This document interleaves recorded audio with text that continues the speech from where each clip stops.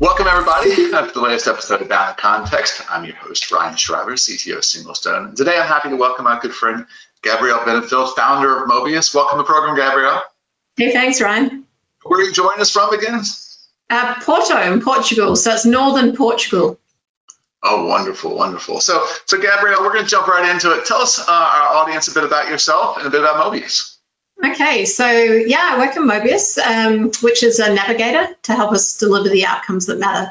So I've got a big background in Agile, and one of the things that was driving me crazy is people delivering a lot of features faster, but not really making a difference. In fact, often doing the opposite, delivering a lot of things that made our products a lot more complicated to use. So that started a journey, and I actually met Ryan pretty early on with a guy called Tom Gilb, who's we call him the godfather of Agile, really early, both Agilist and outcome thinker. So this was an amazing way to change the game, to really think about how do we deliver something that makes people's lives better rather than just more rubbish that we have to throw away.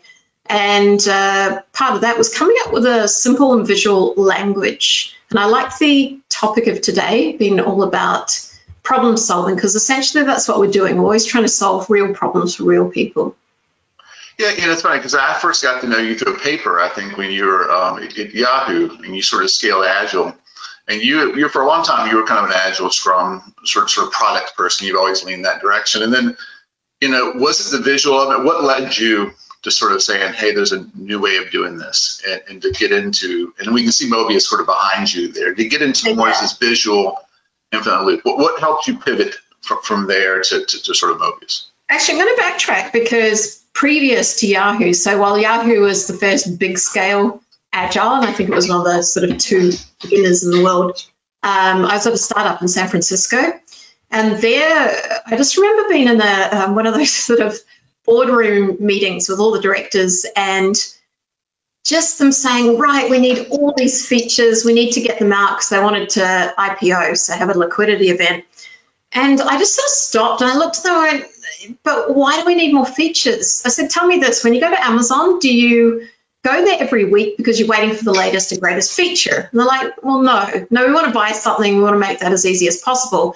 So I said, let's look at this differently. So we actually gathered a lot of data and started to use that to inform our decisions. So then it really changed from everything being about shiny, happy features to how do we change the experience? And simple things, just better geographical targeting, for example, or better searches. They had this insane amount of uptake with our customers. So our outcomes, the whole company became really outcome driven. And while we used Agile and Lean and XP and continuous delivery type stuff, that made the biggest difference. And when I went to Yahoo, that's when I realized how important it was, because that was all about let's do lots of Agile. And so they really wanted to do Scrum across the company. It was seen as being really a good thing, and there's nothing bad about it, but the missing piece was trying to get the C-suite to get behind the idea of outcomes. Instead, it was,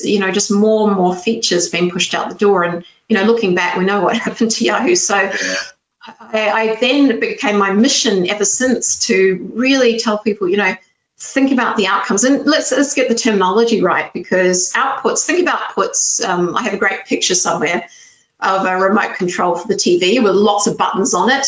And each button, think of them like an output. And the outcome is really to be able to change the channel, watch what you want to watch, and have some control over that experience.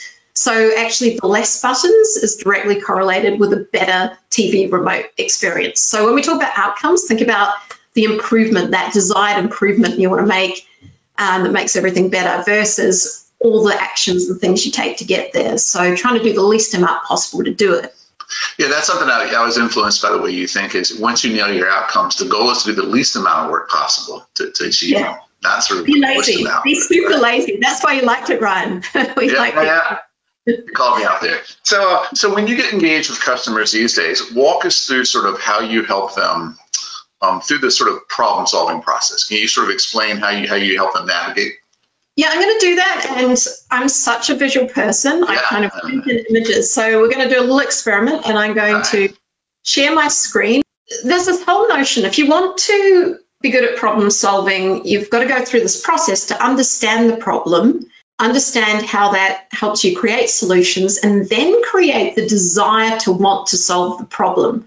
So that last part I'm going to go into a little bit later, but if you look at this is simply looking at, on the right, you can see a classic sort of Scrum Agile, like, let's deliver lots of stuff, let's build the product right. And on the left, that discovery, design thinking, let's build the right product. And this is really what Mobius is. It's taking you on this journey from being able to discover what is the problem we're trying to solve, who we're solving it for, how do we do that, what are the options we can come up with, and then being able to validate that pretty fast. So those are the three parts to it. And if you look at the steps, the first thing I always do when I look at problems, I love the problem. So I ask people, why are we doing this? So they say something like, oh, we need a new CRM, we need a mobile app. And I'm like, but why? Why do you need it? So what we're trying to do is find out what do they think the problems are. So dig into the problems. Then we need to understand that more deeply. So this is where creating empathy for the problems. I'm big on getting my development teams, and I'm talking about, architects, engineers, hardcore techies often, and I need to get them out in the field because I want them to not only see the problem firsthand, but really care about solving it. So I'll give you an example of this. I was working with a police department, and one of the ex-policewomen was saying, I work in software for government. And she said, it's really frustrating because we're building these horrible products no one likes to use. And this is for the police people to enter all their reports, And she said it's mind-numbingly hideous to use. And she said, I can't get the people to care. I tell them it's important, but they don't care. I said, okay, well, do you know people in the police department? She said, yeah. And I said, okay, how much would it cost to get like a, Uber van or something? And she said, I don't know, about $20, not far. I said, okay, would they spend time? Yeah. And I said, well, okay, set up a guerrilla research. So get your team, 6 of them all together, jump in this taxi van, go into the police department and take them a present. You always have to, give people something for their time, which I jokingly suggested donuts. And she went, yeah, they actually do like donuts. And a quick aside, why donuts matter is apparently they're the ultimate stakeout food because they're sugar, they're sweet, and salt, and they don't go off. So great that they stay kind of weirdly fresh, if you can call them fresh, over time. So they took those in, went and watched them, and after like 2 hours, the team felt so bad because you get this old police guy coming in at the end of a shift. He's not super technical, right? He sits down and he's exhausted and he has to deal with mind-numbingly awful forms, horrible system. So they just went back and started rebuilding the system. They kept saying, oh, what does Jeff need? And so half the battle is getting people to care about the problem. They have to be able to see it. Then you can start building solutions. So to understand a problem, if you set what we call the target outcomes, which are the measurable improvement state. So imagine you said, well, it takes Jeff, 2 hours to enter his report. We want to make that better. We want to make that, it should take less than 5 minutes ideally. What would that take? Then once you can set that up, you've been really specific about, here's the direction of improvement. We want to reduce time. We want to improve the usability. Then we can go into creating solutions. So you don't jump into solutions. Number one problem, we all see it. Someone says, I have a problem. We go, I know what the solution is. I do it constantly myself. It's hard not to. Keep trying to solve the wrong problems. So then we can generate our ideas. This is where we start going, well, we've got all these things we could potentially do, and these become our guesses, and we want to then decide which ones can make the biggest difference. We can select those, get them ready, and then we're going to go into our classic kind of validating, which is where we do something pretty quick. These are things that within 2 days sometimes we can get something out. Those developers could go back, build something that the next day this guy Jeff can test. We can say, did it make his life better? Did it improve the outcomes? And then we improve. And we keep doing this kind of continual loop because with any problems, though it's super complex, I've made it look like it's a quick flow, but it's really not, because as soon as we do something, it gives us more understanding. And there's this notion as you come around the loop of feeding that forward. So you always want to be looking at how do we bring this information further and use that to continuously improve what we're doing. So getting this idea of the problem, then trying many things. And sometimes you realize, hey, I got it wrong. We're solving completely the wrong problem. There's a lot more here. And so that's why it's this continuous, quite complex world that we live in. Yeah, it's interesting, but to your point, it's better to discover you're solving the wrong problem before you've invested lots of time and energy and coding and all that to figure out, at least, what I love on here is you do focus. I learned a lot from you in terms of the agile stuff. We all came from that sort of background, but to the left, that discover piece was always the missing piece in my sort of experience. And I spent a lot of the last, 6-7 years. Design thinking has been helpful. A lot of the work you've done has been helpful. And then also connecting it to the outcomes. It's funny, the word outcomes, 10 years ago when we sort of started on this, like it wasn't a well-known term. And these days, it just seemingly is all over the place, even when I look at some of the agile, focus. And so it feels like things are catching up, that it is a focus on outcomes. And that's one of the things I've loved about the way you frame this is once you nail the outcomes, then let's think about what are different options for achieving those outcomes, and that being the primary criteria versus whatever the product owner thinks we should do, they should put at the top of the list, and we just build it. Yeah, and it's really interesting when you watch the patterns with how people solve problems. I watched some of your other interviews, and we do have a similar pattern. We might come at it from very different approaches, but everybody I heard speak about it went through the same process to say, well, let's frame up and try to capture what the problem is. Let's dive down and try to understand it deeply. And that means, gathering data, observing, really trying to, be the problem. Yeah. And then out of that, starting to come up solutions and testing them out. Whether you're an artist, a musician, a child, all of us go through this. So I find it interesting more. Why do you think, this might be a question for you too, Ryan, why do you think we don't do this? What do you think is the biggest reason that we don't sort of look through problems? And do you want me to stop sharing, by the way? I can easily. That's fine. I can go on. I feel it, and you referenced it earlier, time and time again. I'm consulting, and we get called in once they've figured out the solution, and they want you to just come build it, right? And so, a lot of times you have to go back up to your point. Okay, what problem are you solving? What has that been informed by? And a lot of that hasn't happened because some executive wants to go out and solve it this way, and the team is dispatched to say, go do it. And they don't spend critical time thinking and going back. So I think a lot of what I observe is it starts on almost the right side of it. They've already made a decision. It's everything to the right you have of the loop, and that's almost the starting point.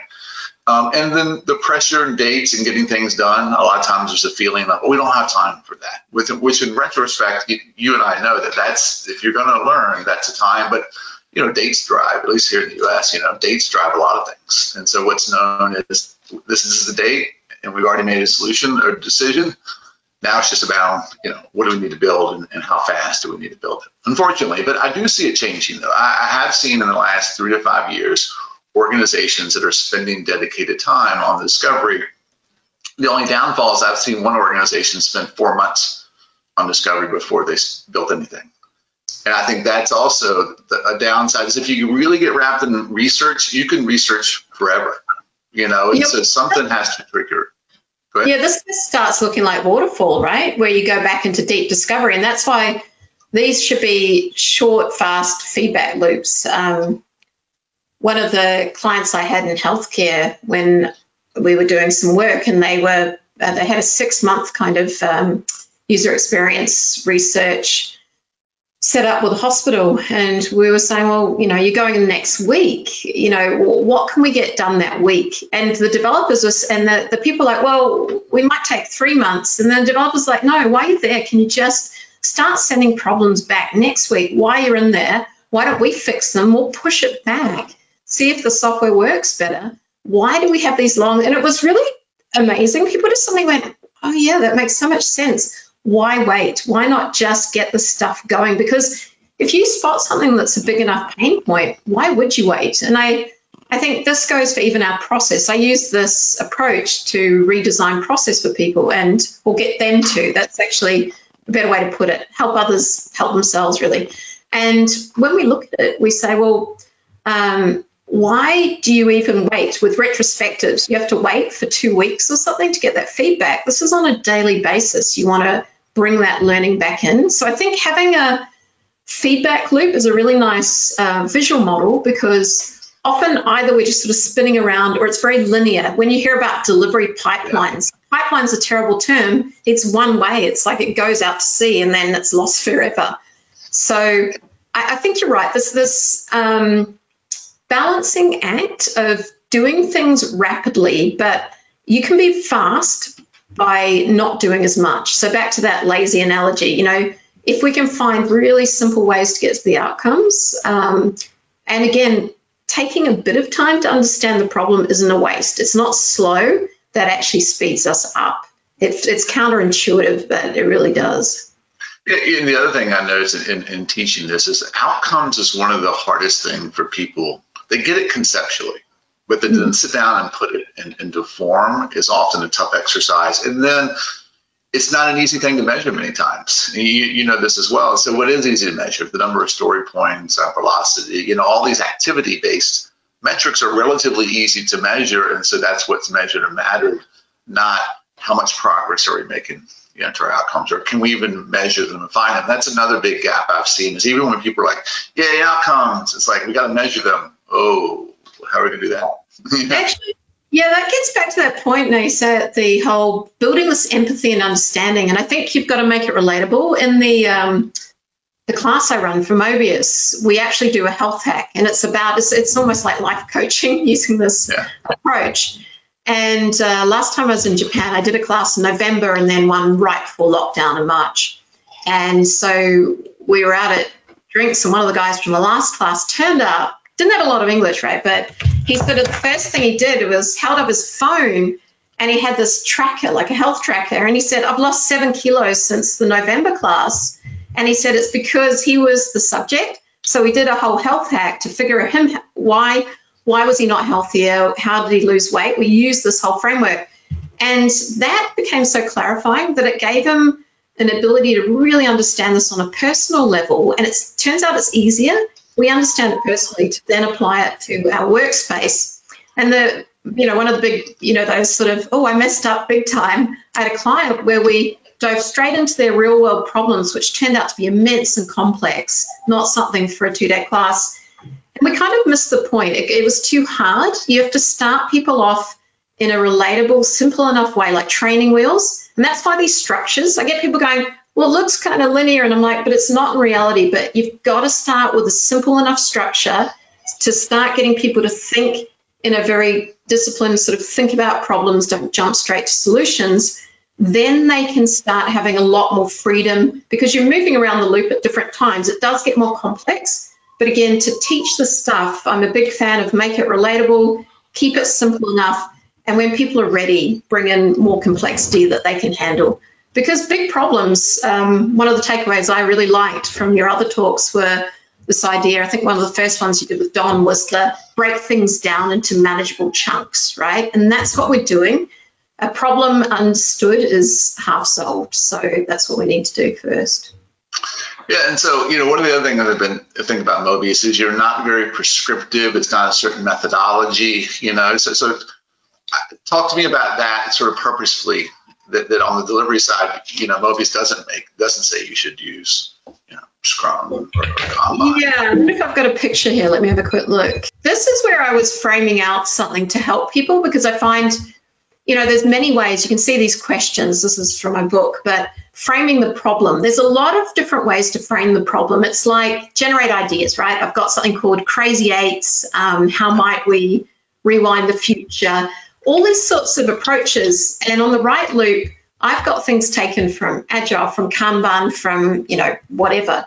And when people start telling me things like, Kanban's better than Scrum or SAFe or whatever, I don't buy into that. I'm like, you know what?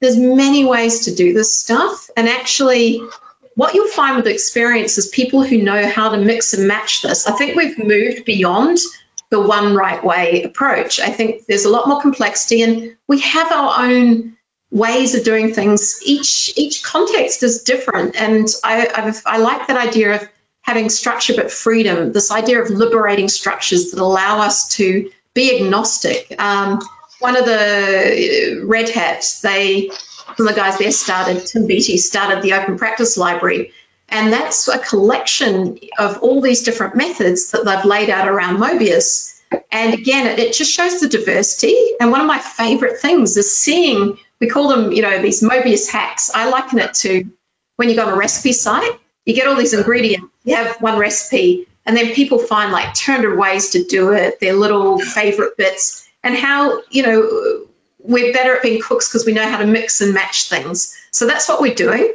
And I love that. I think if we talk about innovation, innovate the process, innovate how you do the work and keep it fresh. Because if you just end up, I think one of the reasons people go from Scrum to Kanban to whatever the next big thing is each day is because we like change. We don't want to get stuck. We need to keep it fresh and innovate. So I think having a model which allows you to construct like the ultimate kind of Lego, you construct your model, that's kind of fun. I find it really, for me, it's always different. I'm constantly doing things in different ways. And for me, that's really nice.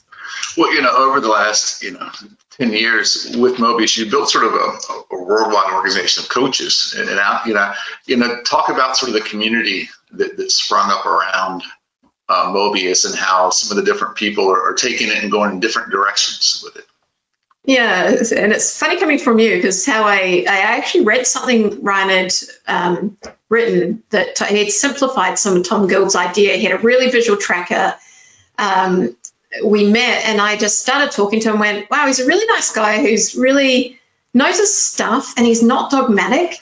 He's just one of those people and he was super willing to share. Same with Tom Gould, the amount of time he spent with me, and I've been really lucky to have so many people just, give me a lot of their ideas and help me along the way. And so I've always been big on how do we, help others. All of us, as many sort of coaches and consultants and things, and instead of going in and just charging a lot and, taking our ideas and holding them close, how do we give them to the world? So the early days, I consider you one of the nicest people I've met, Ryan. And I find the people we've attracted tend to be from a very open source mindset. They tend to be about sharing. They're really nice people who like giving ideas and they're not stuck on one way to do things. So I found the community over the years is really, lovely, and they're always willing to go out and just, take these ideas and also innovate. I'm seeing a lot of the community now coming up with little games and fun things to do, stuff that for me, when you work, especially when you work often independently, you've got your own company, you do sort of end up in your own world. And I find when you have to create more of a community-based model, then it's very different. And you want people to take stuff and run with it. That's actually one of the greatest pleasures, is seeing people being able to use it. So I think where we can make things open source, make it shareable, and get people to share ideas, you set up a really strong community. It means it's less likely to be taken over by money. As soon as it's proprietary and price tags and things, it gets a little dangerous. So all of us being open to keeping it open, it's not always easy, but it's a good community that way. Yeah, I think one of the early things in the Mobius Loop was making it Creative Commons, making it freely available, download, and doing all that stuff and not trying to your point, make money on that. Right? It's like, how do we give away that? Early in my career, my first company, they ended up pivoting. They lost a lot of their financial backing. They pivoted and they basically said, we're going to generate and create open source and give it away and then sell services on top of that. This is in the late 90s, which at the time wasn't sort of a popular way of doing it. But I feel like, as I see Mobius evolve, it's like, hey, we're going to provide these things and try to share the knowledge. And really, it's just a matter of monetizing it when you want deep instruction in a workshop or follow-on consulting. But really, there's a lot out there you can get, and a lot of people can grab it and run. They don't need to come and buy courses and those sort of things. But it's been a very interesting way to see it evolve. Yeah, and that's the outcomes, right? It keeps us honest because you think, well, and it is, once you get clear about these outcomes that you want to help the world, you can monetize off the back of it and creating a model that creates livelihoods for people. I've had so many companies. It's really fascinating. I found one the other day. I was in France for an open air conference in the time of COVID. This woman said, I've been using this for years. Look at my logo. And it was a little Mobius-like thing. She said, I've been Transforming Enterprise, she said, it's given me so much over the years, and I had no idea, and that was really quite gratifying that we've done that, right, with the sort of stuff that's actually helping people. That's a good feeling, right? It is. So you mentioned Tom, and he's been, obviously an influencer of mine too. Who are some of the other influences or a key influence you've had throughout your career that's kind of guided sort of your thoughts and learnings here? This gets to one of the underpinnings, I think, for why Mobius incorporates all these different frameworks and practices. I've been really lucky because in the early days, I was friends with Ken Schwaber and Jeff Sutherland, the guys who created Scrum, and I knew everybody, the Popindex, all these people who have just had great ideas. And I feel like that Alistair Coburn was actually the one when I was trying to get this a little more perfected, and he just took a snapshot on the wall, and I think I understand it, put it on Twitter, and then it was kind of out to the world, so I couldn't hold back anymore. And so I think, and to this day, I'll speak to people like Dave Snowden from Cynefin, and, a lot of these ideas get folded in. So one of the guys, Curtis, in the community said, oh, you're a collector of people, like I'm a butterfly collector. But I think, I can't think who hasn't influenced me in some way. And the community themselves from we have people all over the world who spend a lot of time, and influencers, I think, are people who like to question and think deeply. That's something that I've been trying to bring out with this. You can do a surface version, but it's getting people to think and deeply, deeply problem solve. So, especially Tom Gilb and the Popindex have spent a lot of time going deeper with this stuff. They've been pretty big influences. Yeah, so last thing is, what are the current topics sort of on your list? Like, where do you see, based on where things are now, what are those things that you're learning more about and pushing yourself on? Yeah, I Mobiused myself because I was struggling. I had all these things that were keeping me super busy. Yeah. I wasn't feeling like I was getting anything done. And someone said, well, have you used Mobius? I went, oh, no, I really should. So as soon as I laid it out, it became insanely clear that it was actually trying to make it too perfect was holding me back. So since I've just been trying to push things out with COVID, trying to do some pivots to make everything digital. That's been really interesting. So this morning I've been laying out the app and how we can make that accessible to people, and getting the community to just give them the assets so they can take the stuff further too. So I think a lot is just how do you get things out fast and not worry too much about it. I tend to be a design perfectionist, and it's not helping me reach the outcomes, but it's hard not to fall into that trap. It's easier. Oh, that's one of my biggest learnings is have your own coach. Whenever I have one of the community members help me, it's phenomenal. When I try to do it myself, I'm my own worst enemy. Yeah, no, I think that's sometimes just sharing with somebody else and just getting their feedback. And you're right. You realize I don't need to go nearly as deep on that. I can just entirely cut it off. This is sort of the direction. And a lot of times I've learned that gets me unstuck. A lot of times when I'm stuck, and to your point, swirling around something, some of these conversations inform it and say, no, stop that, go in this direction. So, well, cool. So last important question of the day is, what are you listening to these days? As long as I've known you, I don't think we've ever actually talked about music. And so what do you listen to these days? That's a good question. I actually pulled up Spotify and I was looking at what I'd listened to recently, and it was pretty eclectic. It was like this remixed Nina Simone, but also because I'm in Portugal and I'm connected to some people from one of the co-work spaces, there's like all this Brazilian and Portuguese music and stuff that is actually pretty cool. And so that was interesting. And then one which you will really laugh, but I ended up watching Eurovision. I don't know if you've seen it on Netflix. It's so bad, it's great. It's just, Eurovision is just such a cult following. In it, they talked about Schlager. Have you run across this term? No, okay. No. So that started that rabbit hole. And Schlager's like, imagine the worst sickly sweet pop songs possible. But if you look up Schlager, you can come across like Russian Schlager, type music. The best of ABBA would be a kind of more kind of better version of Schlager. But it's like that, everything's happy, we're jumping around. That was classic. I'm kind of both impressed and super horrified by it. So Schlager. Gabrielle, thanks for coming on. It's been a great talking with you. We catch up every now and again, but it's awesome to have you on here. I appreciate you coming on and sharing your time with us. It's great. Great chatting. Awesome. All right, take care. Thanks, everybody. Bye-bye. Thanks.